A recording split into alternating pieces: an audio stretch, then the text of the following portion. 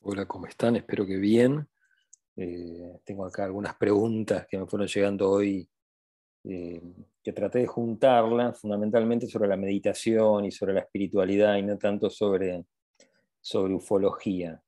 Acá me están preguntando qué libros, información o canales de YouTube recomiendas para leer sobre la temática, bueno, ufológica, sobre el tema UFO. El canal de Preston Dennett, que yo lo descubrí hace muy poco. Yo le voy a hacer una entrevista a Preston Dennett, que es un investigador ufológico muy importante en Estados Unidos. Tiene escritos casi 30 libros sobre ufología, para los que les interese la temática ufológica. Pero sobre espiritualidad, a ver, pueden leer desde Krishnamurti. A mí me gusta muchísimo Krishnamurti, la aproximación que él tiene a una desestructuración de la espiritualidad, o sea, sin religiones, una espiritualidad sin religiones, o a flor de piel. Es de los pensadores, yo creo que más importantes del siglo XX, Krishnamurti, el que más habla sobre el amor, por ejemplo, como un estado del ser. Y después, aparte de Krishnamurti, bueno, me gusta mucho Osho, tengo varios libros de Osho. La experiencia de él, cuando él cuenta su Samadhi, es muy real esa experiencia, es muy imaginable, digamos, la cuenta de una manera muy arquitectónica, por decirlo de alguna forma, y las experiencias espirituales que cuenta Osho, que él tuvo en la gran mayoría en la India, digamos, en la India siendo joven, son muy loables de leer, digamos, los libros de Osho, tanto sobre meditaciones, sobre eh, aproximaciones a diferentes maestros espirituales o escuelas filosóficas, como puede ser el taoísmo, el budismo. Eh, pero bueno, cualquier lectura espiritual, yo siempre recomiendo que la meditación tiene que estar acompañada con lectura espiritual, la que a uno le guste, digamos, según el perfil de cada uno.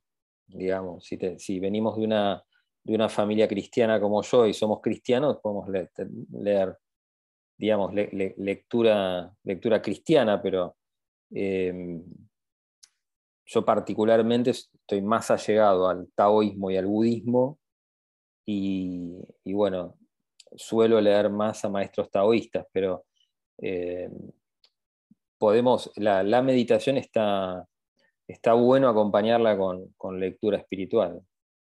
Y después con contemplación de símbolos, eh, con oración también. Yo creo en la oración, el poder de la oración, que puede ser desde una oración cristiana como el Padre Nuestro, el Ave María, o la lectura para los islámicos, digamos, será la lectura del Corán, o la lectura de algún pasaje del Antiguo Testamento, de algún libro sagrado. Eh, o sea que esos elementos son importantes en el caso de que uno quiera formarse espiritualmente. Por lo general, las experiencias reales en la luz son repetibles y están muy bien documentadas, como el Samadhi, por ejemplo, o una experiencia de Kundalini, eh, o diferentes experiencias cercanas a la luz, digamos. Están muy bien documentadas en diferentes textos a lo largo de las épocas. Y en ese sentido uno puede empezar a tener aproximaciones hacia, hacia elementos cada vez más lumínicos. Después acá me preguntan qué diferencia existe entre el alma, el espíritu y el cuerpo físico. Y después creo que me lo habían hecho ayer esa pregunta. ¿Hay naves que provengan de otras realidades espirituales, como ser el nivel del alma? Sí, las naves de tipo UFO, que son reales, hay de todo tipo, desde las muy físicas, como la que se encontraba George Adamski, eh, con los seres de Venus ahí en el desierto de California, o el propio Siracusa en Italia, en el monte Etna, que eran naves más físicas, que tenían patas, se posaban, digamos, en la tierra. Pero hay naves que son totalmente etéreas, de material etérico, o sea, naves astrales, digamos, la gran mayoría de las naves tienen sonido, pueden sonar desde como sonido de canto de flautas, hasta sonido de pájaros cantando, hasta sonidos totalmente corales, como puede ser una especie de interpretación de arpas, ¿no? Un sonido así totalmente celeste.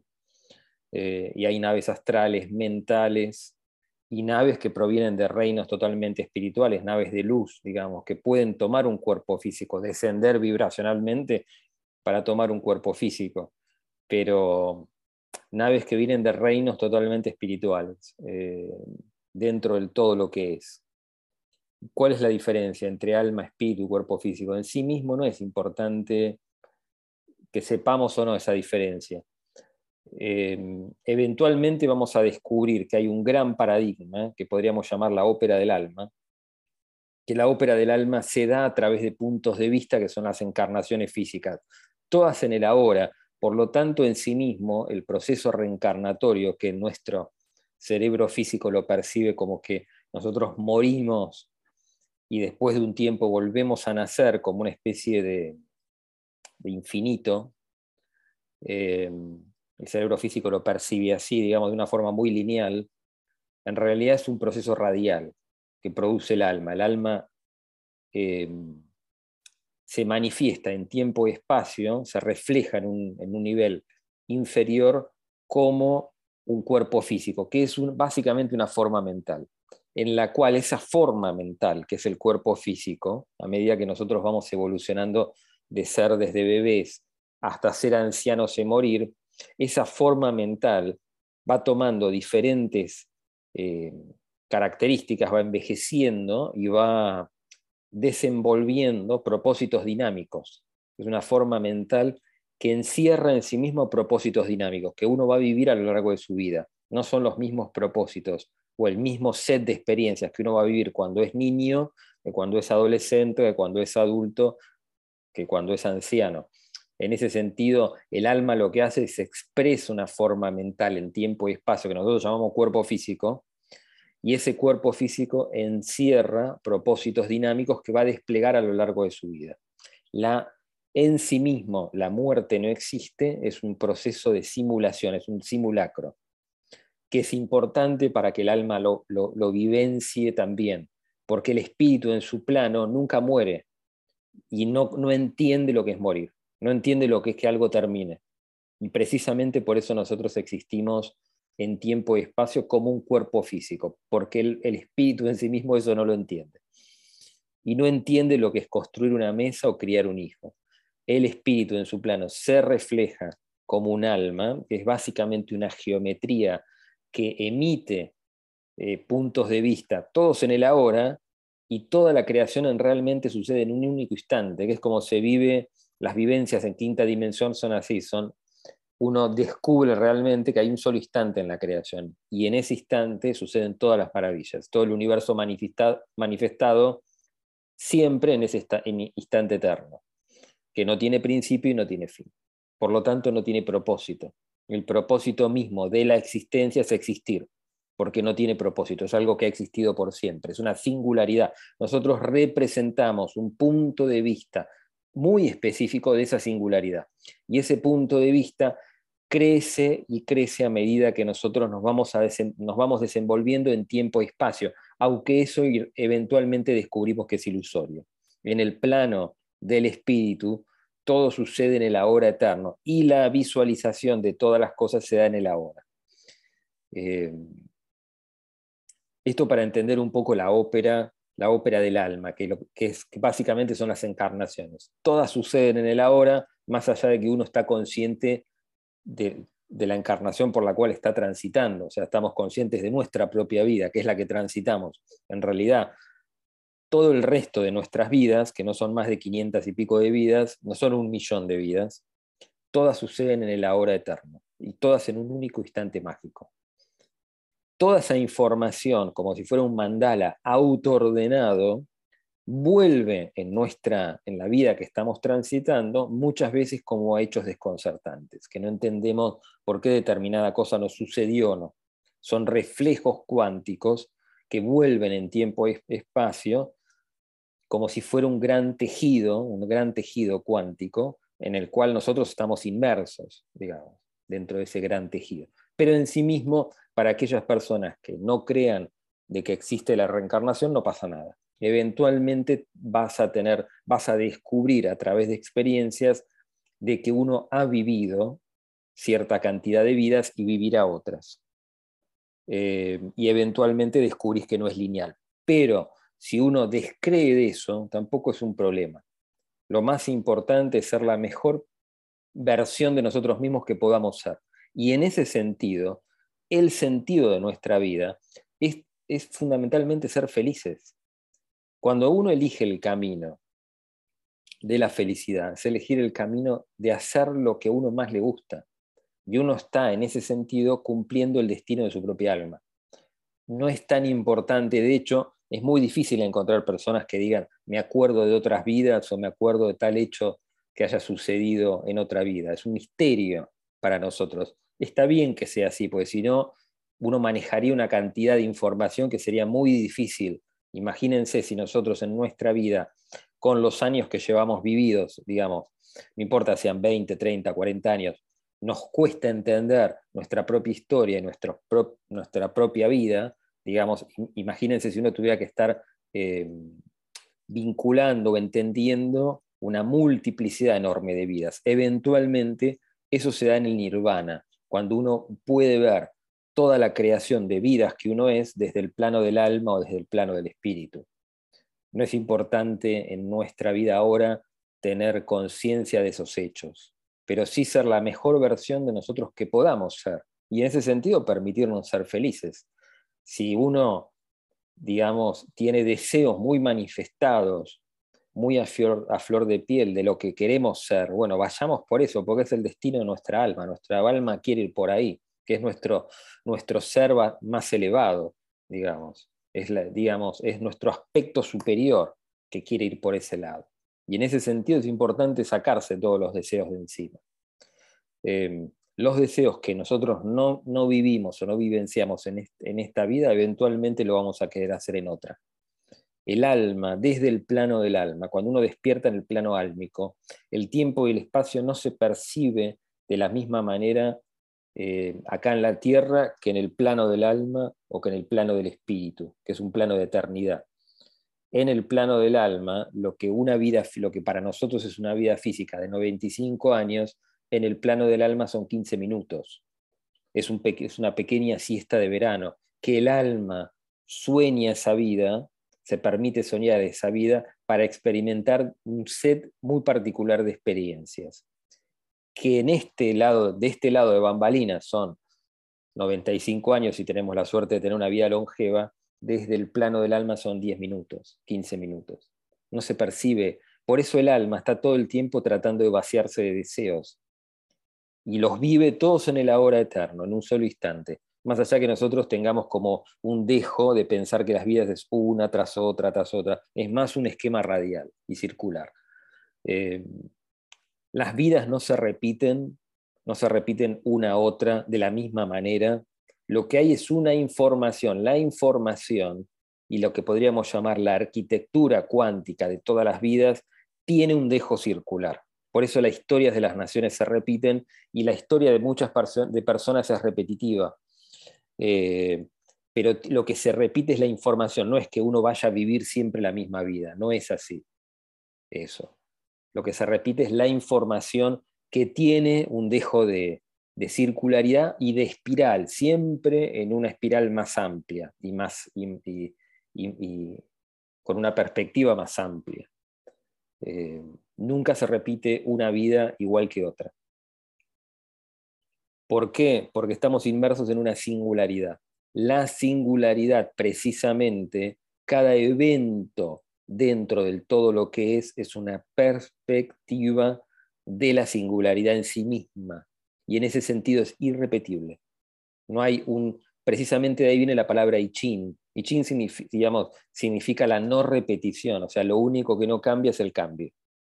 El cambio es una ley universal que pertenece al todo lo que es. Lo único que no cambia es el cambio. O sea, uno está yendo de un set de experiencias a otro set de experiencias, a otro set de experiencias y a otro set de experiencias dentro del todo lo que es. Y el punto de vista que uno representa empieza a ampliarse y ser cada vez más amplio, primero a llegar a nivel del alma, que es de todas las vidas, y después al nivel del espíritu, que es todas las vidas dentro de un todo autoordenado en el eterno ahora. Y después ese punto de vista que representamos entra a lo que podríamos llamar nosotros la casa del Padre, que es un reino donde una luz opaca el resto de las luces y uno entra a algo que está más allá de toda experiencia. No se puede expresar con palabras, es inefable. Esto para lo que me preguntan sobre el alma, el espíritu y el cuerpo físico. El cuerpo álmico es de color blanco, los átomos son de color blanco, son muy parecidos a la imagen corporal de una persona, pero de color blanco. Los átomos espirituales son de color dorado, y es lo único real. El resto tiene un dejo de andamio enorme, enorme, enorme. Es toda una gran metafísica constructiva, arquitectónica, para que el espíritu pueda experimentar, que es nuestro verdadero ser, pueda experimentar tiempo y espacio, que es la construcción de procesos, inclusive de procesos inconclusos, que uno pueda de repente querer terminar una carrera y no terminarla, o querer hacer una mesa y no terminarla. O sea, toda la tercera y cuarta dimensión, el proceso en sí mismo, de la experiencia, que es lo único real, no la forma en la cual están construidas esas dimensiones, lo que hacen es que el espíritu pueda estar a tono y pueda entender procesos constructivos de todo tipo que de otra manera serían imposibles. El espíritu en sí mismo no se puede imaginar el próximo nivel del fractal porque carece de la experiencia espacio-temporal. Por eso en sí mismo se refleja primero como un alma, y después esa alma sueña todas las vidas en el ahora eterno, porque hay un solo instante en la creación, que es aquí y ahora.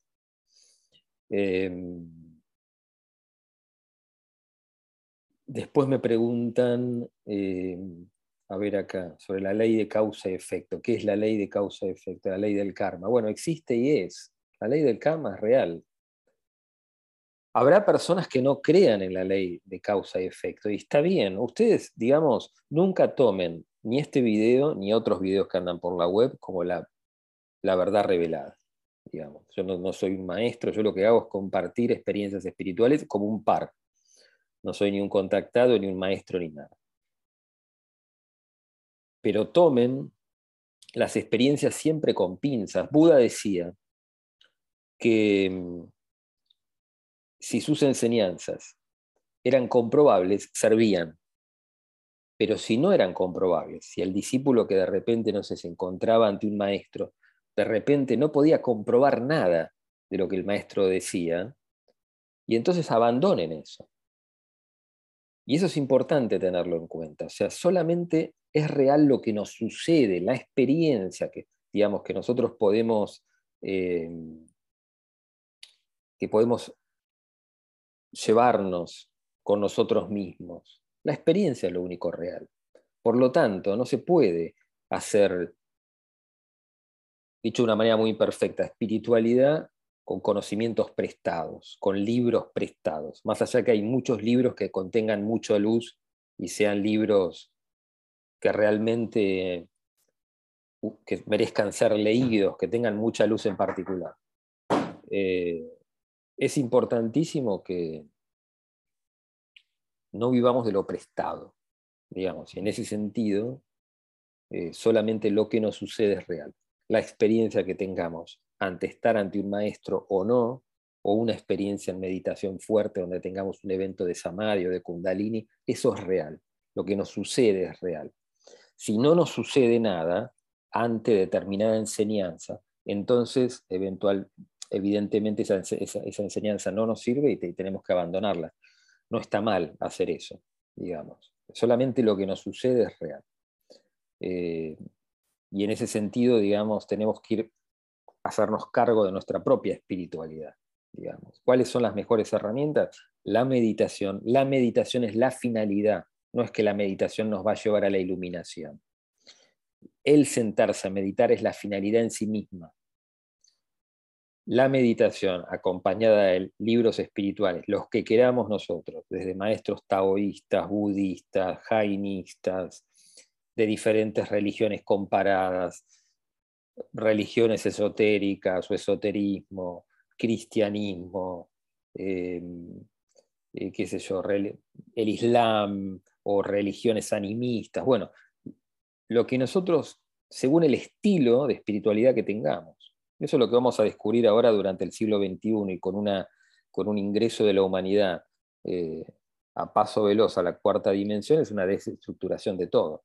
Y en ese sentido es importante que nosotros tomemos el estilo que queramos para nuestra propia espiritualidad. Eventualmente vamos a descubrir de que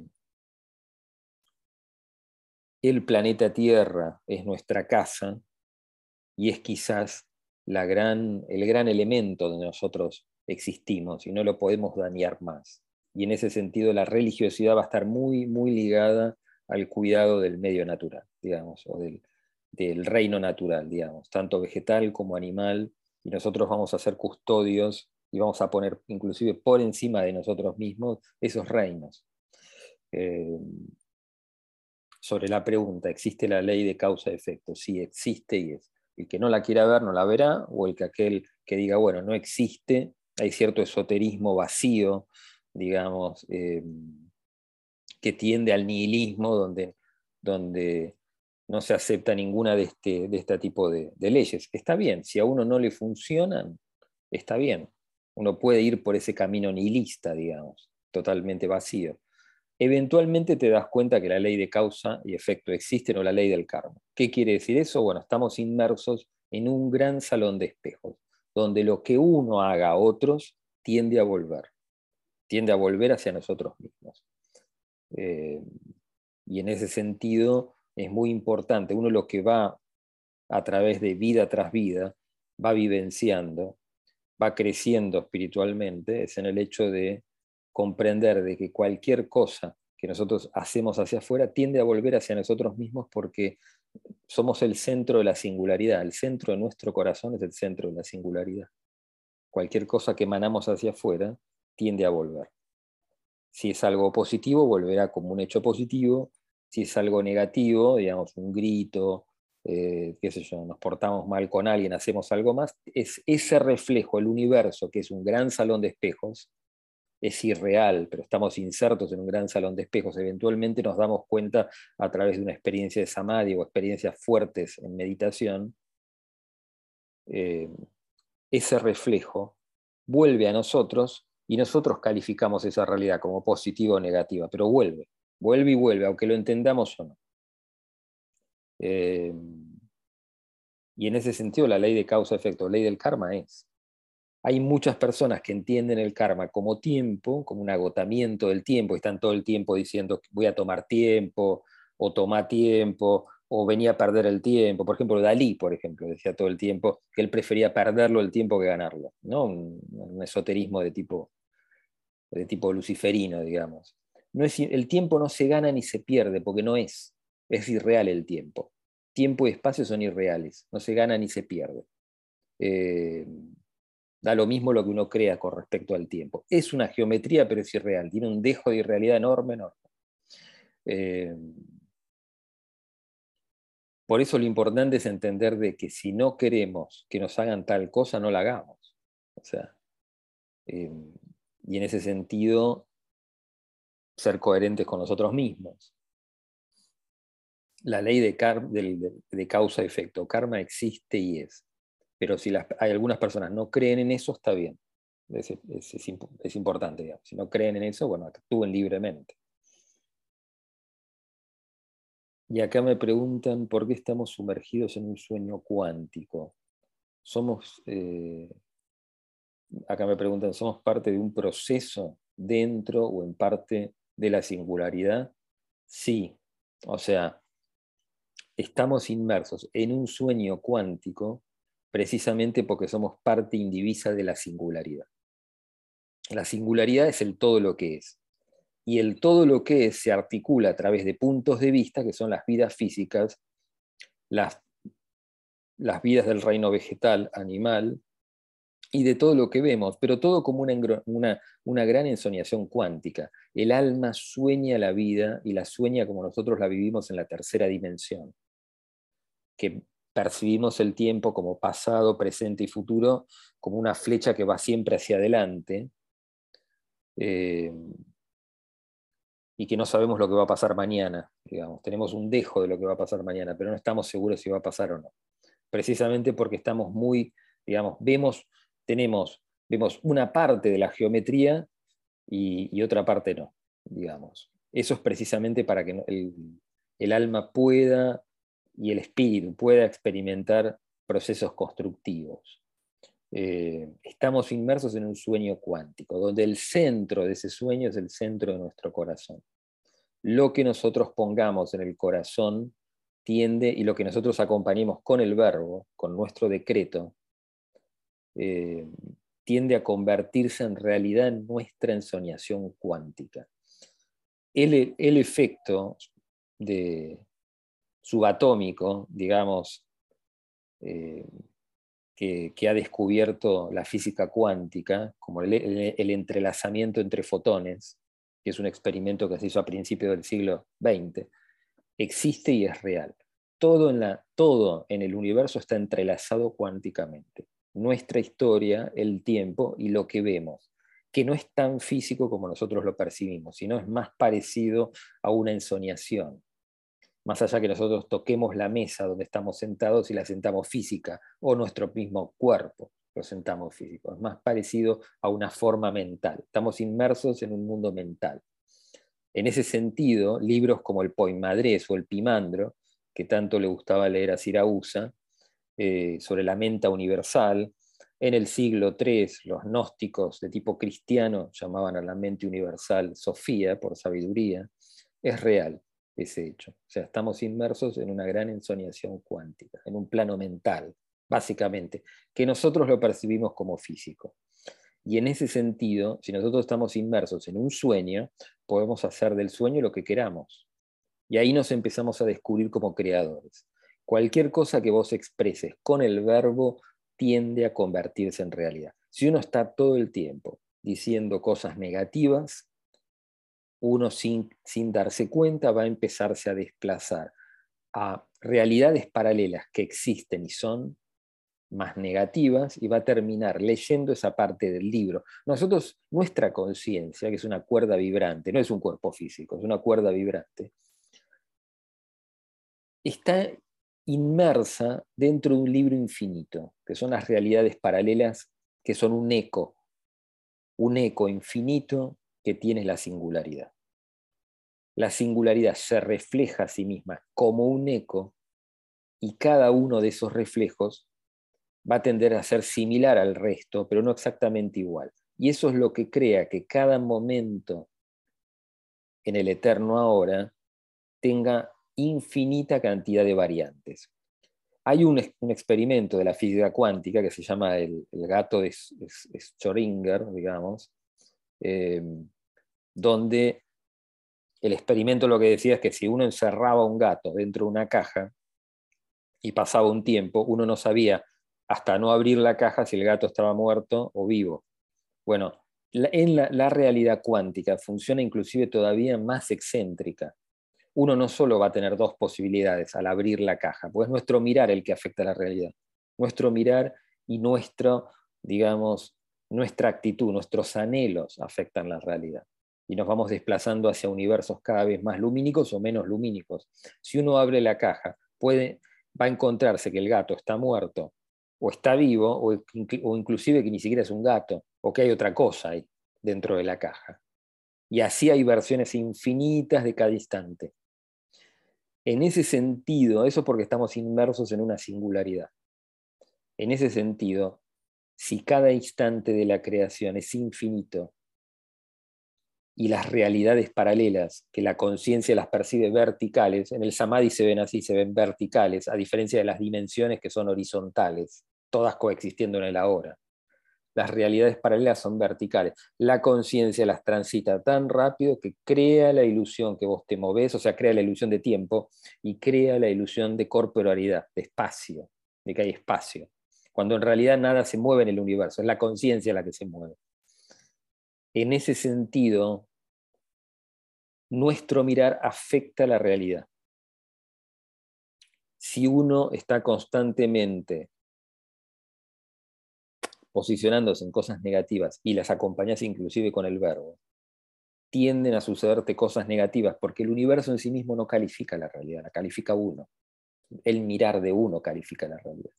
Y en ese sentido es importantísimo que tengamos versiones siempre positivas de nosotros mismos, independientemente de lo que pase. Eso es para tratar, digamos, de comentar sobre el sueño cuántico. Estamos inmersos en un sueño cuántico. Existen versiones infinitas de nosotros mismos y versiones a través de las realidades paralelas de cada instante. Por lo tanto, cualquier cosa que vos decretes con el verbo, la clave hermética es el olvido.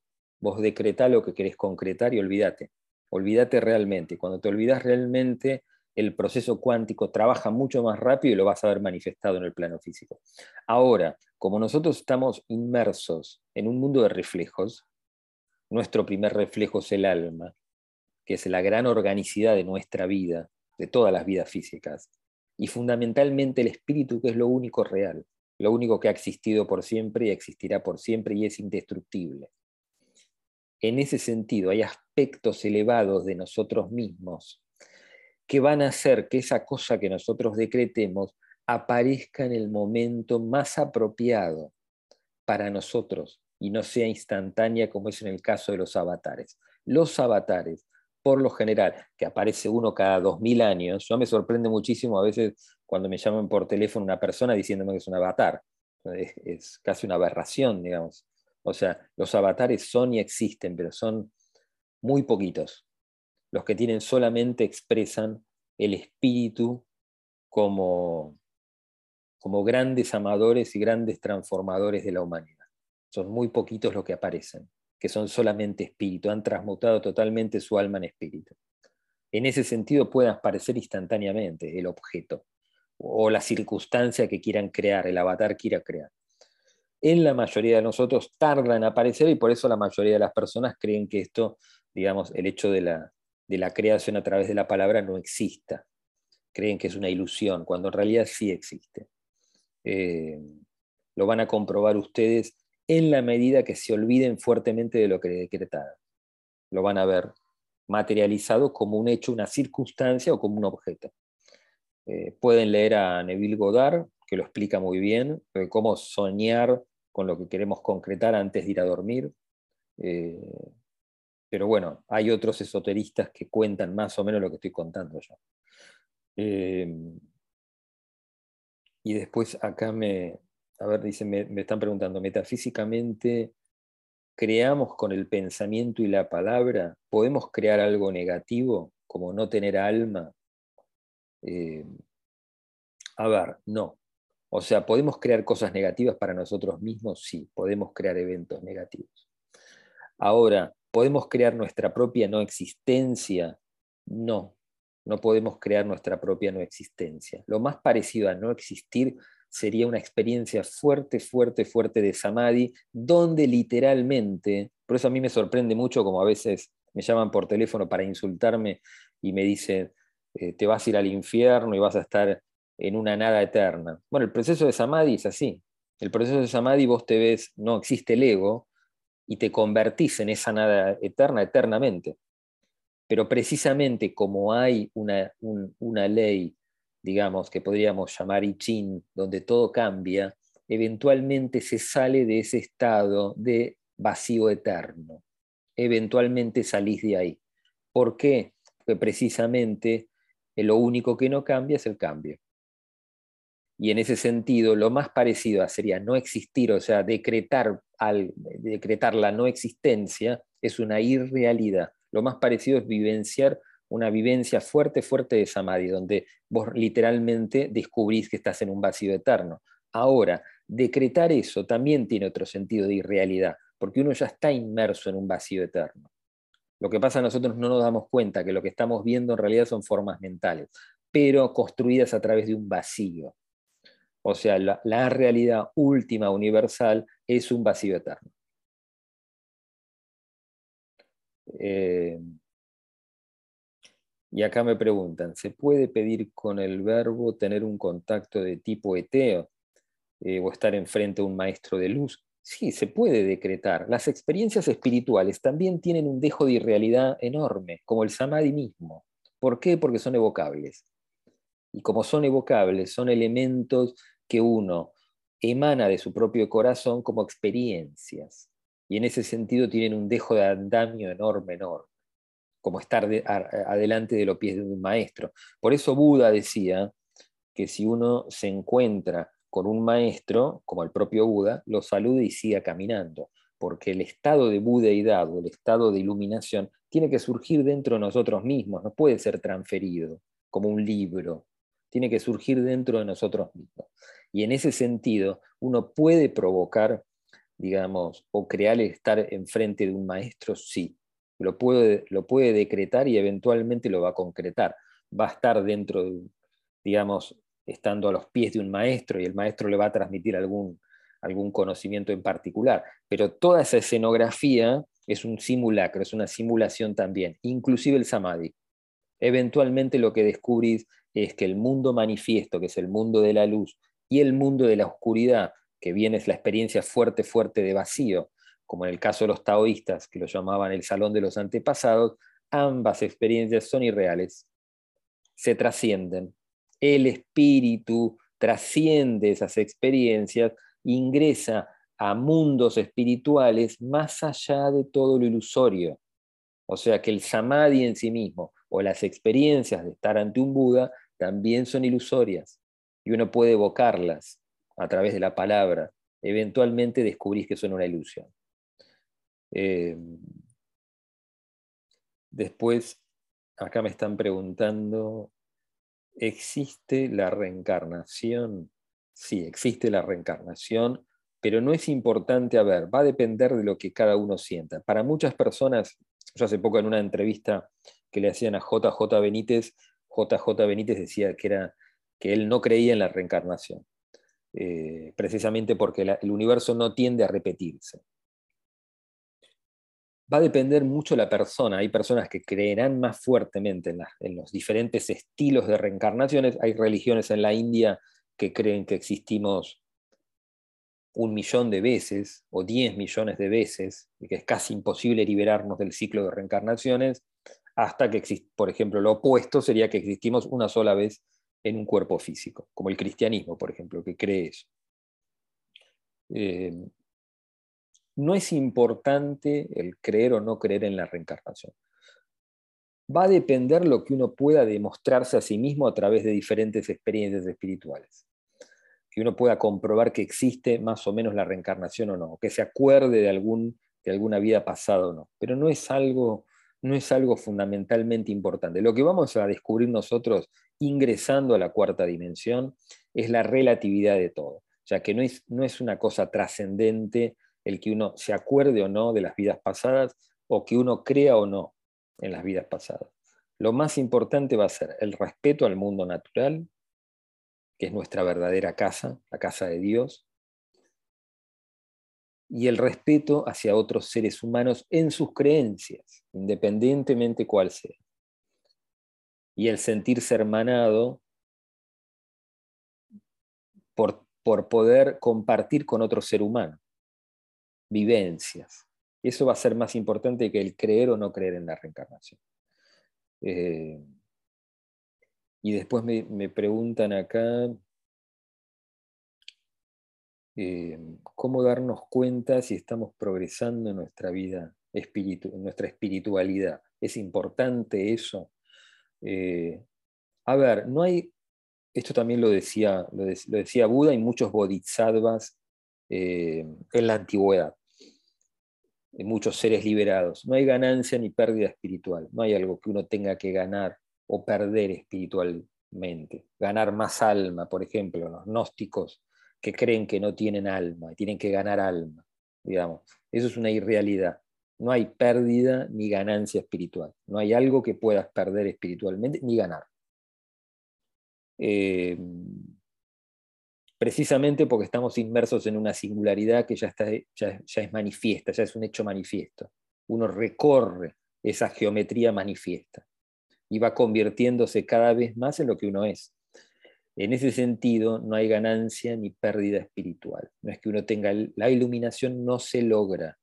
No es un hecho a lograr la iluminación. No se logra la iluminación, como si alguien ganara algo. Ni tampoco se logra a través del logro del Samadhi. Eventualmente uno despierta a darse cuenta de todo lo que es. Y en ese sentido es importante ir progresando en nuestra vida espiritual. Hay personas que tienen, por su estructura de vida, una espiritualidad más a flor de piel y van a poder dedicarse o dedicar parte de su tiempo, de su vida a la espiritualidad, y hay personas que no, digamos. Pero está bien que sea así, está todo bien, está todo perfecto, es todo divino como es. No es que uno tenga que cambiar nada. Solo existe este instante en la creación, hay un solo instante en la creación, que es aquí y ahora, y este instante es eterno, por lo tanto hemos existido por siempre.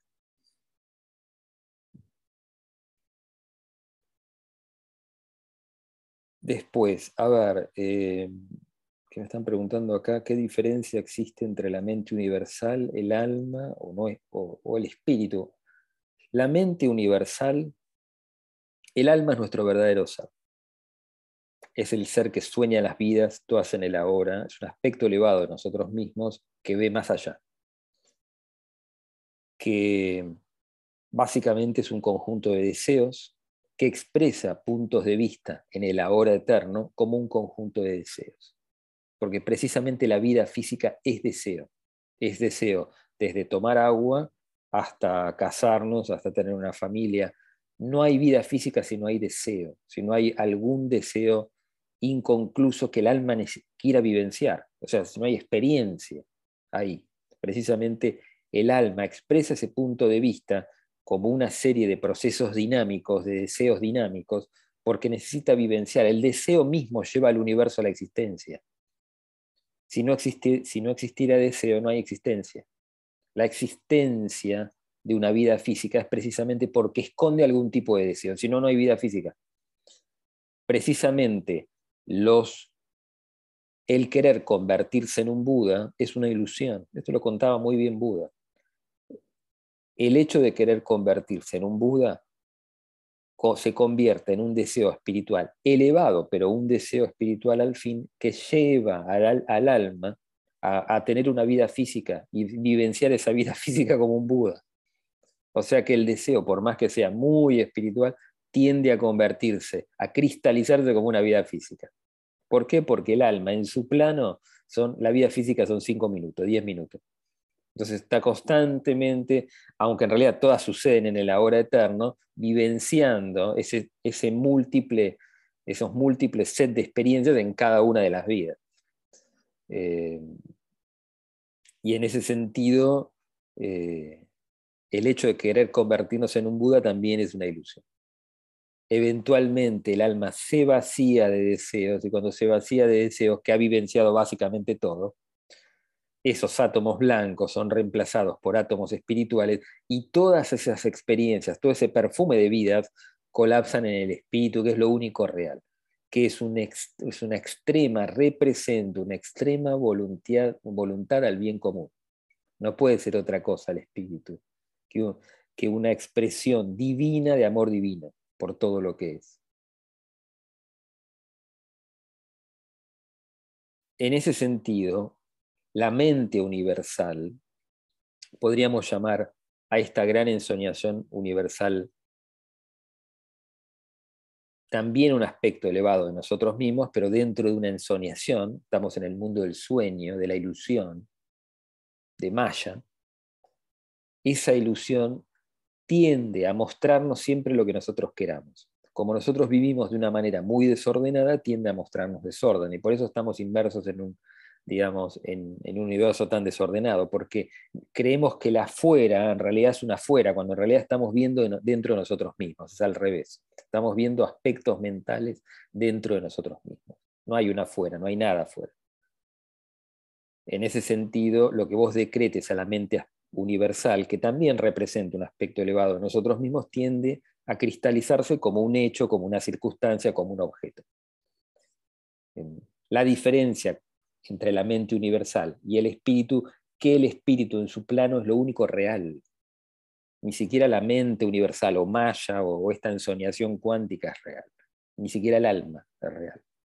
Lo único real es el espíritu, que es una chispa divina que ha existido por siempre y existirá por siempre, es autoconsciente de su eternidad, pero no entiende tiempo y espacio. Como no entiende tiempo y espacio, es incapaz de soñar lo que sigue, lo que está más allá de sí mismo.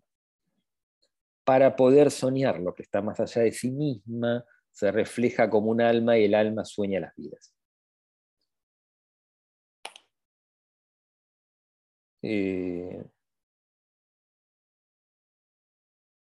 Acá me están preguntando, ¿la iluminación es un estado o se logra con la meditación?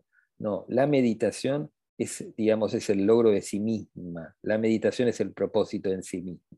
La iluminación es un estado del ser, básicamente, que se logra cuando se agotan totalmente los deseos. Cuando se agotan totalmente los deseos. Es un estado del ser, es un despojo, es una ruina, la iluminación.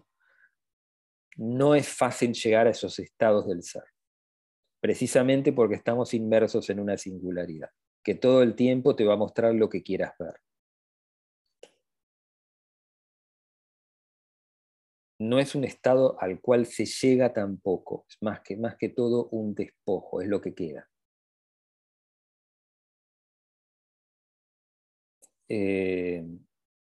Acá me están preguntando si estamos sumergidos en un sueño cuántico. ¿No quiere decir eso que estamos viviendo en una forma de mentira o de Matrix? Sí.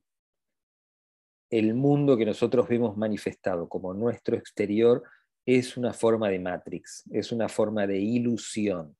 Pero la clave, digamos, y acá me preguntan, ¿uno tiene que liberarse de esa ilusión? Uno eventualmente se libera de la ilusión por la repetición, por estar constantemente, el alma se va vaciando de deseos y empieza a entender de lo que está soñando es ilusorio. Ahora, estamos inmersos en una mente, pero en una mente que se comporta, lo que nosotros vemos hacia nuestro exterior es maya, es ilusión. Son formas mentales que emanan de nosotros mismos. Ahora, ¿es totalmente mentira eso? No.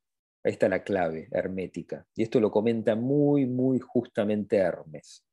Si uno cree que lo que está afuera es totalmente mentira, también lo comenta el Kybalión, que es atribuible a Hermes, uno va a hacer un montón de tonterías y después te vas a ver encerrado en una malla, digamos, de irrealidad que va a ser muy difícil salir. Lo que nosotros vemos hacia afuera es en parte ilusión, en parte real. Es muy real para nosotros. Lo mismo que el proceso de la muerte, es muy real cuando nosotros morimos. Pero desde la perspectiva del alma y el espíritu es una ilusión, es un sueño, es una ensoñación.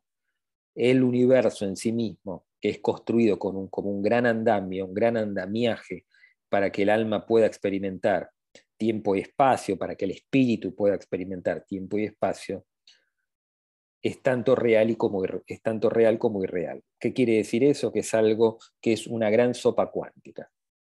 Es muy real para nosotros levantarnos a la mañana, ir a trabajar y tocar la mesa, muy real, el amor de nuestra familia, el amor a nuestros hijos, pero al mismo tiempo la forma en la cual está construida esa realidad es una gran orquestación cuántica, es un gran andamio, una gran arquitectura, que el centro de esa arquitectura es el centro de nosotros mismos.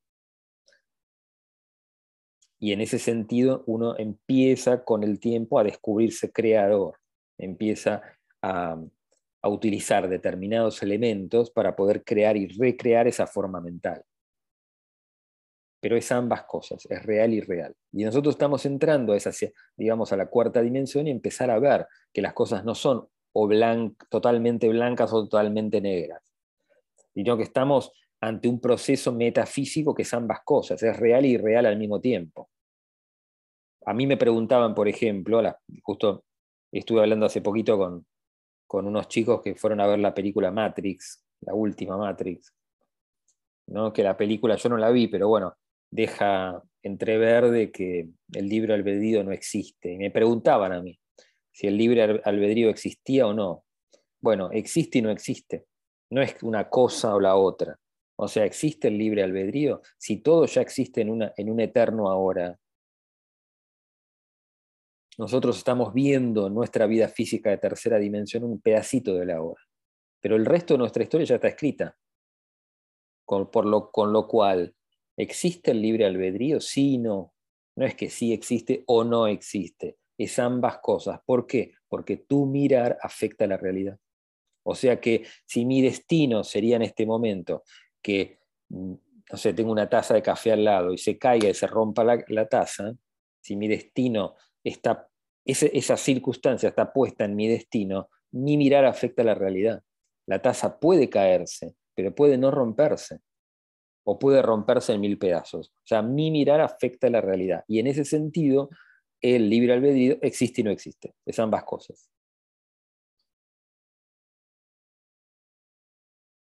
Después me preguntan acá si uno puede crear a partir del corazón amoroso de uno la experiencia de ver o visualizar una nave. Si es siempre así, todo surge de tu corazón amoroso. Eh, bueno, esto ya me lo habían preguntado más adelante. Sí, o sea, todas las experiencias, inclusive la visualización de naves, o estar enfrente de un maestro sería algo parecido, tienen un dejo de andamio enorme. Son provocadas o evocadas por tu propio corazón. Por eso muchas personas que han tenido eventos de estar cerca de naves sienten dentro de su corazón una vibración amorosa, porque en realidad la nave provino de ahí. Es increíble, pero es así.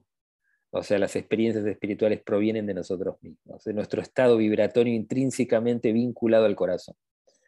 Eh, y después me preguntan acá si todo es irreal o real o es una mezcla de ambos. Bueno, lo que acabo de decir.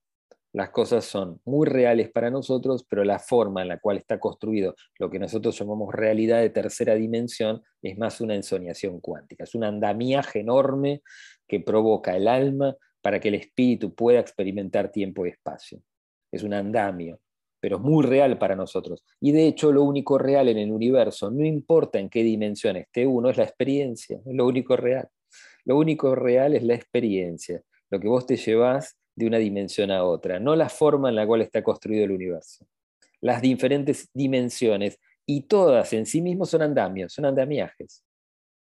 andamiajes metafísicos para que la conciencia pueda experimentar determinada cosa. Y eso es lo único real, la experiencia. Por eso es tan importante la tercera dimensión. Eh, y acá me preguntan, ¿cuáles son las mejores herramientas para poder avanzar en el camino hacia el ser? A ver, cualquier persona que tenga una búsqueda espiritual sincera, que está en ese camino de búsqueda espiritual, la meditación es la gran llave de oro. Pero la meditación en sí misma es el fin último. Sentarse a meditar, estar en el aquí y ahora, porque es donde sucede toda la creación. Cuanto más estás en el aquí y ahora, más desaparecen las preguntas y más uno empieza a vincularse con el todo lo que es.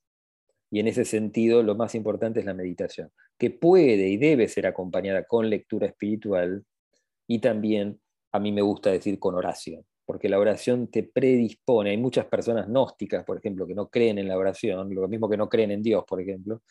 Eh, la oración te predispone a nivel álmico como un valle, como un receptor de la información cósmica. Porque en esencia uno tiene que saber que no sabe nada. Si vos crees todo el tiempo que todo el tiempo sabes todo, el universo no te va a mostrar nada más, porque dice, bueno, si esa persona ya lo sabe todo. La mente universal, Sofía o Dios, el nombre que queramos poner a ese todo lo que es, a esta gran ensoñación cuántica, si nosotros creemos que sabemos, la mente universal no te va a mostrar nada más precisamente porque crees que sabes. La gran llave de oro es saber que uno no sabe. El sol está ahí todas las mañanas porque sabe que no sabe. Si vos sabes que no sabes, el universo siempre te va a tender a mostrar más, porque estás evocando eso. Si uno cree que sabe, que se las sabe todas, el universo no te va a mostrar más porque precisamente vos mismo anulaste ese proceso de querer entender cómo funciona la ópera cósmica. Entonces, con respecto a esa pregunta, ¿cuáles son las mejores herramientas para poder avanzar en el camino del ser? La meditación es fundamental y también entrar en un estado receptivo, álmico, de saber que uno no sabe y que el universo nos va a mostrar más para poder avanzar en nuestro camino espiritual. O sea, meditación, contemplación, lectura de libros espirituales, obviamente que ayuda muchísimo. Y la espiritualidad o la luz tiene que germinar en nosotros mismos, no puede ser un conocimiento prestado. Y después, a ver qué más me preguntan. Bueno, ahí justo no tengo más preguntas. Bueno, espero que les haya gustado como este conjunto de reflexiones un poco corridas del ufológico. Un abrazo muy grande.